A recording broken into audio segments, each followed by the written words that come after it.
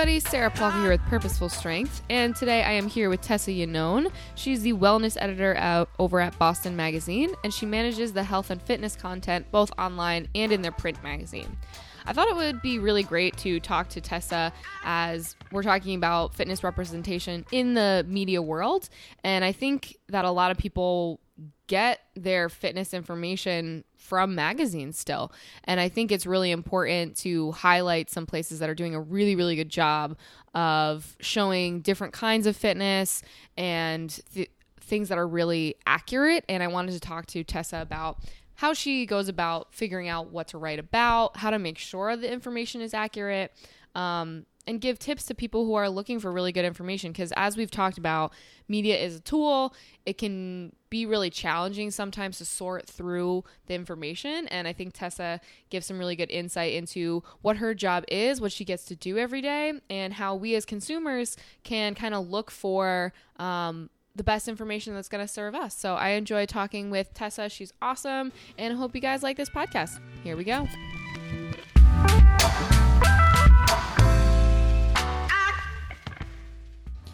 Hey everybody, Sarah Plaka here with Purposeful Strength, and I am here with Tessa Yannone. So Tessa, thanks so much for hanging out with me today. Hi, thanks for having me.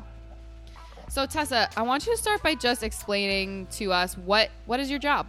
All right, so I'm the wellness editor at Boston Magazine, and I oversee all health and fitness content that goes online, so online at bostonmagazine.com. That covers like a wide range of things, so health news, gym openings, nutrition, the whole gamut of stuff. And then I also oversee what goes into our print magazine, which comes out once a month. And that page is a little more service-oriented, so like dance classes people can go to, or rock climbing gyms, kind of stuff like that, just kind of the intel on health and fitness in the city of Boston. So that requires a lot of like popping around the city to gyms, and kind of talking with people, getting a feel about what's going on in the landscape. So it's a lot of interviewing, it's a lot of writing, it's a lot of managing freelancers.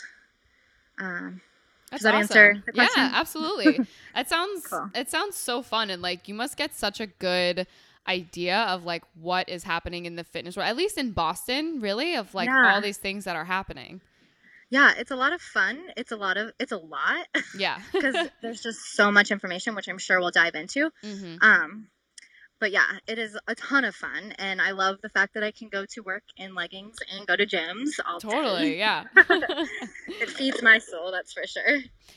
What drove you to this job and working in this industry? Because you're not like a typical coach who like goes and, you know, just trains people all day. Like you're in this journalistic world of fitness. So what drew you to that? Yeah, so when I was little, like way back when people would ask you, oh, like, what do you want to be when you grow up? It was always author. It was always writer. It was always just like very good with words. And that was something that always just came very naturally to me. So like whenever we did essays or stuff in school, like I thrived there. I didn't really thrive anywhere else. Mm-hmm. And I'm just a very creative person in general. So I like creating content, and I like working with ideas and themes. And there's a lot of that in fitness. Right. When I went to school at Indiana University in Bloomington, Indiana. And I studied journalism. And at first I thought I wanted to do sports writing.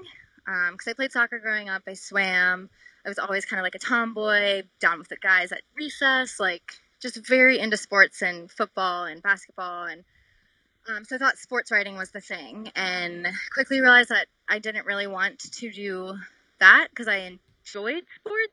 I don't know, like you had to work the game, so I like worked in all of these corporate offices of sports teams, and just like realized that wasn't really where I wanted to be. Right. And kind of like my sophomore year of college, I realized that I could kind of switch a little bit and do fitness writing. Mm-hmm. So kind of pursued nutrition and pursued my CPT, certified personal trainer certificate thing. It's not a very eloquent way of saying that, but did all that, and then realized that there's this huge, like, fitness magazines was something that I could do. I don't think I really knew that. Mm-hmm. I don't really know why. I just, like, didn't consume that. And kind of got into it that way, and then kind of just stumbled upon Boston Magazine and stumbled upon this job listing, and it was kind of fate in a way. Yeah, that's awesome. Yeah. So, Yeah. so like you said, you got your personal training thingy. I read somewhere that you're a CSCS, or is it a CPT? I have my CSCS now. That was more recently in February. I was ACE back then in Awesome. college. Cool. Nice. So yeah, I just got the CSCS. Nice. So you do have a pretty extensive knowledge of fitness as well. You also powerlift too, right? Yeah, and I actually went through some transformation this summer and kind of like put powerlifting on the back burner, and I've been doing different things with that, which I think is also magical and amazing about fitness. Right, right. So you've done lots of things. And one thing that I think is cool is that you did take time to take your ACE certification, and you have now done your CSCS. But it does seem like a lot of journalists or writers in the fitness/wellness industry who write articles they don't necessarily have that kind of background in fitness. So how do you feel like, how important is it, do you think, to have this kind of certification, have this kind of background, have experience in the training? How do you think that's helped you, and do you think it's necessary? Yeah, that's a really good question. Because personally for me, I think that it, one, improves my writing because I not only have like the knowledge base of the person that I'm interviewing, but I have a broader knowledge base. So like if someone's telling me about the technique someone uses for a deadlift, I can internalize that a little better and be able to write about it. Right. And I think so it is kind of unique that I have all of that, but I also kind of like see that happening in magazines and with editors where they're seeking that and where they're getting that knowledge. Like Self's fitness director, she just left, but like I think you guys worked with her, Amy. Yeah. Like she's a CPT, and there's another editor that I've worked with who also does like women's health and stuff. Her name's Alicia Fetters, and she has certifications. So I think like I think people are realizing that in order to write about these things really knowledgeably, like it pays off to like get those certifications, to actually be hands-on with clients, to be in gyms instead of just interviewing the coaches, because then they have that like real world experience, which I think is monumental. Right, totally. And like I think it's so beneficial too in terms of spreading almost like using the right kind of language and like spreading the right kind of messages, because I think there are so many messages that are they're just so saturated, and so I'm thinking something of like that people say all the time of like, oh, I want to get toned. And, you know, we know as like personal trainers, technically that's not a real thing. Now, when someone says it, I know what they mean. They want muscle definition. And so I, as a trainer, might not say like, I don't want to be like, well, you know, that's not really a thing. But it could be very beneficial for someone who's writing articles to say like, you know, here's how maybe you could organize your goals, or like, here's some language that might suit you better. You know what I mean? Like just not spreading this kind of like these myths essentially that have been around for so long. Yeah, totally. I think it's like it's definitely a weird place to be, because so for an editor, the main goal is to push content, right? So what pushes content? It pushes those clicky like words that people know. So I think there's kind of this overlap of like, I like to think of it like as you're coaching, you want to give people what they want, but then show them what they need. Totally. And like kind of open their eyes that way. So like when I'm crafting content, it's kind of like, okay, show them what they want, which is those buzzy words, but like give them what they need. Right, so is that actual information behind that? That's such a skill too. Yeah, total totally. skill. And that's awesome. So do you think for general population it's kind of challenging to find solid and accurate fitness articles and info in like general magazines and media? Like what do you look at when you see different like fitness magazines and articles? Yeah, so I subscribe to like everything. And I already talked about it, but I'm a huge Self fan. Yeah, they're I pull a lot of wonderful. stuff from them. Yeah, and they just continue to improve, and I think they're a big for runner in like different bodies, like accessibility. Like I think they're just Totally. hitting on things that are very important right now, and I think Yeah. that transformation from them for them was hard, but I think more media publications and fitness in general need to kind of follow that. Absolutely. Other good resources that I use are like Girls Gone Strong, like even just like pulling stuff from like bigger like national publications like New York Times and Washington Post, and like looking at those research articles that are in there. Mm-hmm. Alicia Fetters, who I've worked with before, she's a fitness editor. She would tell me when I would work with her, she would be like, go to those national magazines, find the research, like, because they always link to the research, and then Right. click on those research articles and read the article, because then you're actually getting like first, like you're getting the science. Yeah, totally. And then from there, it's just about applying that science like to yourself. Mm-hmm. And I think something that's really helpful for that is like finding communities that you're interested in. So like when I was really into powerlifting, it was about like being a part of Facebook groups that are powerlifting, or like finding people on Instagram that are into powerlifting, and kind of like finding that community, because that's really helpful. Yeah, absolutely. Now you just mentioned that finding a community, and then also like finding articles that link to research. Do you have other tips for people who are looking for quality information? Like, you know, there's just endless amounts of fitness information, especially on the internet, like in magazines and books, like in everywhere. Do you have any tips for people and thinking like, how do I know that this is going to be accurate or be okay for me? Yeah. I mean, a big piece of that is just trying it, right? So like, Mm-hmm. I don't, especially, I guess speaking from my experience, is like, I learn best by doing, or I learn best by watching someone do something. So if I'm like, if I read something and then try it, like I'm better able to make that judgment, which not everyone can always do that. But I think it's about finding those pieces of information that have the science to back it up. If it doesn't have the science, then there's no, like, you know, it's just like not really credible. But also I think just subscribing to all of this sounds crazy because you'll just be inundated with way too much information, but subscribing to newsletters, and then you kind of like see the patterns of like what is garbage and like what is good, if that kind of makes sense. So like in my inbox I'll have Goop newsletters, and I'll have Self newsletters, and I'll have New York Times and Washington Post, and like all of these newsletters, and then you can kind of see how each one crafts. This is such like an editor inside thing, but like seeing how they're crafted, because then you can kind of see what, like how people are crafting that to make it clicky, or how they're making it, how they're crafting it to make it helpful. Right. If that makes sense. I don't know if that makes sense. Yeah, kind of. Right. Like there's like you said, you have to kind of give people what they want. So you have to definitely put in the clickbait. I'm sure there is some kind of like advertisement element to it, but you can definitely tell ones who are just like want to sell whatever the thing is, whatever the like powder is, along with the fitness regime. Like I feel like there is a way that you can kind of tell when one is just out to sell whatever information it needs to for like, you know, to get money, whereas other ones are trying to, you know, obviously they're a business, so they want to make money, but provide quality information.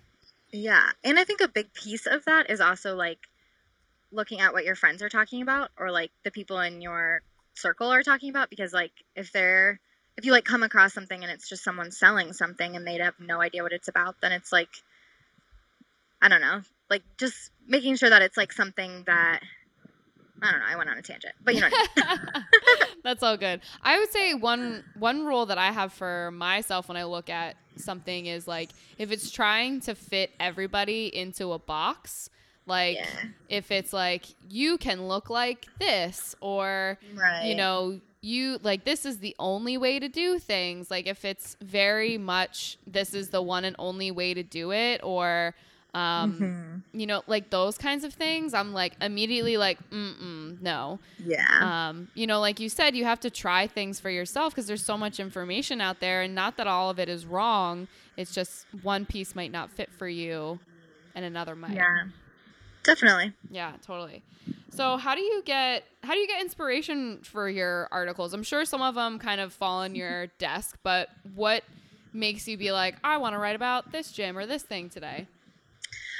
Um, yeah, a lot of it is just kind of like what's going on and kind of knowing, um, especially with like openings and kind of like trends that are going on. Mm-hmm. And then the other big piece of it is just like me being out there, me going to boxing classes, yoga classes, and just kind of like talking with the people that are there and kind of like asking them what they're confused about, talking with gym owners about like what's going on in their world. Like I just went to a CrossFit, not CrossFit gym anymore, and like talked with them all about like kind of what's happening with boutique fitness and what's happening with all these like luxury apartments in Boston and how those gyms, like the gyms that are offered in those big luxury apartment buildings, and how that's affecting them and like will affect boutique fitness, and just kind of like looking at the city as a whole and kind of just like being out there and trying the things, because then inspiration comes, because like our ideal readership is someone like me, someone who is active in my age, like,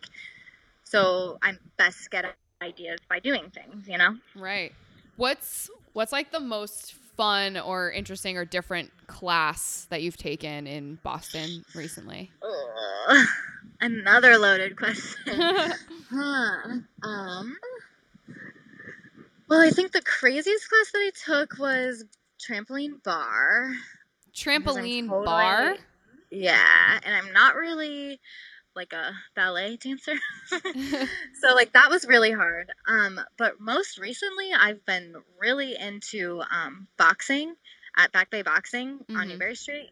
It is amazing. Like yesterday I just went and it like clicked for me. It's not really different, but like I think what makes a class special is like how much you are willing to like let go and like listen to your body, you know? Like I think Yeah. there's just something really special about like being in a class and just completely surrendering to what's going on. Like yesterday in boxing, I like worked one-on-one with the instructor and he was like, Tessa, relax, like relax your shoulders and just like make it smooth. And I was like rushing kind of and like could feel my tension. And as soon as I relaxed, like it all clicked. Yeah. Like I've only been going for a couple months and it just like clicked in that moment. And it was the coolest feeling ever. That's awesome. That's really cool. Yeah. And you had said before, you know, you talk to people and kind of see what they're interested in, and you mentioned what they're kind of confused about. I'm curious, like what are people confused about, or what are they asking about in terms of fitness? Like what's the thing that they want to know? Oh, nutrition. It's always nutrition. Yeah. People know how to go to the gym for the most part. They go, like, the workout is fun, but it's always nutrition, which is always the hardest thing to talk about, right? Like Do you talk about it a lot? I don't. Like I write about it, but I make sure that every time I write about it, it's with a registered dietitian and Right. it's coming from a place of more intuition than any type of fad. Right. But Awesome. Good. even for like, right, like, I mean, even for me, like, nutrition has been something that I've struggled with in the past. So like talking about it is still kind of hard to like to approach it in like a non-judgmental way. So like when people even ask my advice about it, I'm like, it makes me a little uneasy. I don't know. It's just kind of like, because nutrition is even more so individualized than exercise. Like Totally. Yeah. Yeah, so it's just very difficult. I feel you on that. Me and my coworker were actually talking about this, and when people talk about nutrition, it's like, I think some people want like they expect like a quick conversation or like a quick answer, like here's how many grams of protein you eat or something like that, or what's like a good snack to have before your workout. And it's like, well, you know, I could literally have an hour-long conversation with you, like just about that, about like getting, you know, proper information beforehand. And it's so individualized, and it's such like a new science. Like there's still so much more that we don't know about it. And and then there's so much more in terms of like the mental side and mental health side that goes along with nutrition. It's tough. Absolutely. It's really tough. I think a good way to approach it when talking about it, I just like was thinking about this as you were saying that, is kind of like not like when we're talking about the way we eat, not labeling anything, right? Yeah. So like maybe if you are like following some type of intermittent fasting, or if you're like semi-vegetarian, or if you're like subscribing to any of those things, like subscribing, I have air quotes, like not calling it that and just kind of like allowing yourself to eat in that way that feels good. So like maybe you Right, are yeah. skipping breakfast, like, and if that feels good to you, cool, keep doing it. But like there's no need to like label it as intermittent fasting, because then I think as soon as we label it in that way, it kind of puts this pressure This on us rule to puts a rule yeah, on to it. follow it all the time. Yeah. That's really Yeah. good advice. Yeah, that's absolutely good. And I love that you work with a registered dietitian on those articles too. That's Yeah, awesome. That's really always. good. Yep. Solid info. So, on a broader scale of like talking about media, what do you love about media and what do you wish was different? And this Ooh. can be specific to kind of like the fitness sports niche, or it can be kind of like Yeah. on a broader scale. Huh. Well, what I love about media is that anyone can create content, which is the positive and the negative. Mm-hmm. Because I think that, I mean, for me personally, like, media is the way that I create, and it is the way that I mean, it's my life, Right. but it's also the way that I, like, make sense of the world. So, like, reading articles online, and especially about sports and movement and fitness, like, it's kind of how I make sense of the world in general. Mm. So I think that's really special about media, is that people can find those articles and things that speak to them on a level that helps them understand the world. So like sports writing and fitness writing is like how I make sense of politics and how I make sense of what's going on in the world and environment, like, because it all connects Yeah. in a different way, you know, like it's all interconnected. It's very true. The thing that I would that did you say the thing I would change, or the thing I Yeah, don't thing like? that you wish that was different or would change. Huh. Sometimes I just feel like it's all negative. Yeah. Like, as a journalist, you're trained to be skeptical of things and to kind of like get to the dirt, or like get to the problem, you know, because Mm-hmm. like that's what makes something compelling and worthwhile to read. But sometimes it feels like that is a almost like an ego game. Mm-hmm. I don't know if that makes sense, but Yeah. a lot of media is very negative sometimes, and I just wish there was more. And maybe that's just I don't know, maybe that's my projection. Who knows? No, I think that's 100% accurate. I mean, especially in the past, 3 years. I mean, it's always been negative, but I think it's like super negative. I mean, there is a lot of really crappy things going on, but that must be a cool part that you have of like, you get to talk about the like cool stuff and the happy stuff. And like, Right. I took this really cool class last week and here's what's awesome about it. And here's how, you can help make yourself feel better and all that kind of stuff. So that is pretty cool. Totally. And it's hard. It's sometimes hard to keep that perspective, especially when you're like diving into bigger issues where it's like, okay, Boston has this problem where like boutique fitness isn't accessible to everyone. And like, if you go down to like just out of the center of Boston, like we got to erase like all these issues because health isn't accessible. So it's like, and then when you start getting into that side of it, it feels very daunting and very negative. So it's like striking that balance of like making sure you're like looking at both sides. Right. Yeah. And that's just as important too, right? Is like bringing to light like, not everything is good and not everybody has access to food and fitness in the way that everybody else does. So both sides are super important. Yep. What do you think, like 10 years from now, we're going to be talking about or like doing more of or less of in the fitness world? Like, how is it going to be different? What are we going to be interested in? How's it going to change? Well, I think this will happen less than 10 years, but I'm certain that spin is on its way out, and and indoor rowing is on its way in. That's on a lower scale. I prefer rowing to spinning. That's a personal note, but well, we have all these like rowing studios coming through, and then spin is just like seeing huge changes. And I think that in 10 years, I mean, I don't even know. I can't even picture that because I think it's just, it changes and grows so quickly and so Mm-hmm. much that the people, like the gym owners and the people that are leading fitness, like their ideas and their innovation is going to be what's changing and growing it. Yeah, So I absolutely. don't even know. I just think there's going to be more. Yeah. If that's even possible. It's just going to be more.